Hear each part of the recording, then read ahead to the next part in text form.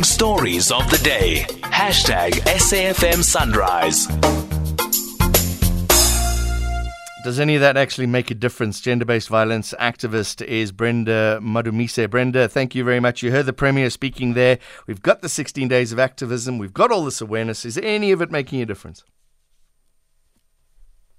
Well, I think we are not willing to address the structural drivers of gender violence. And yes, people can walk, people can protest, but if we are not willing to address the structural drivers, as a premier, he needs to address the gender inequality and equity and patriarchy that manifests and presents itself in many ways in the way they lead and govern this country. The substance abuse is one of the structural drivers of gender-based violence. Patriarchy is one of those.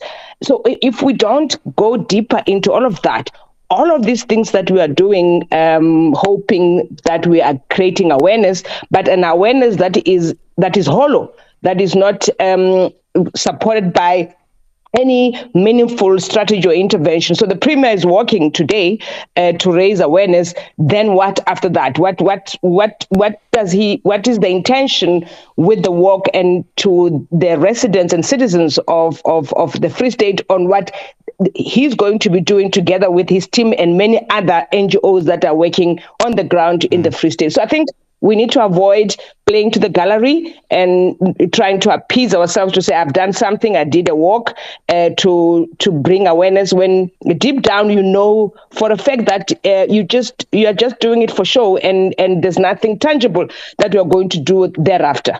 One of the things that irritated me about the Premier is saying there was telling girls not to walk alone, telling girls not to go on a hike, telling girls not to do this and that, as opposed to telling men, don't attack girls that are alone. And you are on point, because everything that we are doing at the moment is saying, let's protect our women. And in fact, we are owned. It's our women. So let's protect our women. Let's protect our girl child, right? So, and let's go and make sure that they have tasers. Let's make sure that they don't walk at night. Let's be cautious. So it's all, the burden is placed on women and young girls and children. And no one has ever. And that's what we need to be focusing on. It's stop the behavior. Men, stop attacking women when they're walking in the streets. Stop catcalling them when they're walking. You don't know the individual, but you think you are entitled to say something to her and demand that the woman respond to you because you think she must and she's forced to respond to you. So we are not talking about that behavior. You don't want to change it. We keep on saying that let's protect the women. We don't want to be protected. We want to be left in peace to walk the street and know that nothing will happen to me. And that behavior needs to come from, we need to be sending a message to the men to change their behavior. And the focus should be on that. We have been talking about this ad nauseum, and it has to, we can say more other than the men themselves talking about their behavior that is atrocious, that must be addressed and attended to. One topic that I've read about is, and I love this line, it's for men. It's not silence. Silence is not passive. It's an active inaction that places blame on the victim of the crime.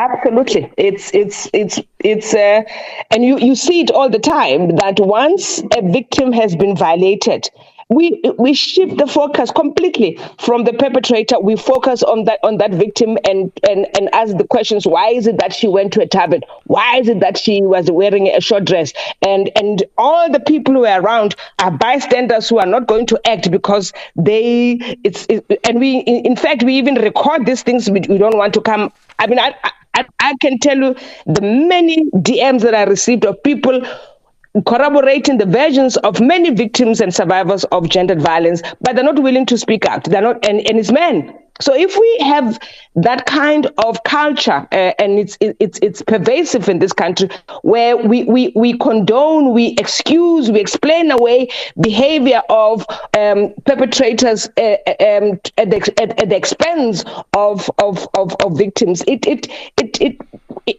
and that's where we should be spending our time and effort to change all of that, because the victim cannot be made And that's for me secondary victimization again, because this person has been violated, and then it comes to society, castigating, ridiculing, even abusing her secondary because she dared to speak out, she dared to lay a complaint, she dared to lay a charge at the police station, and she becomes not the victim now. She's now the accused. Yeah. All right, Brenda Madumise, start that again. Brenda Madumise, thank you very much. Gender-based violence activist, speaking out about gender-based violence. Call out the guys. If you hear something, call them out.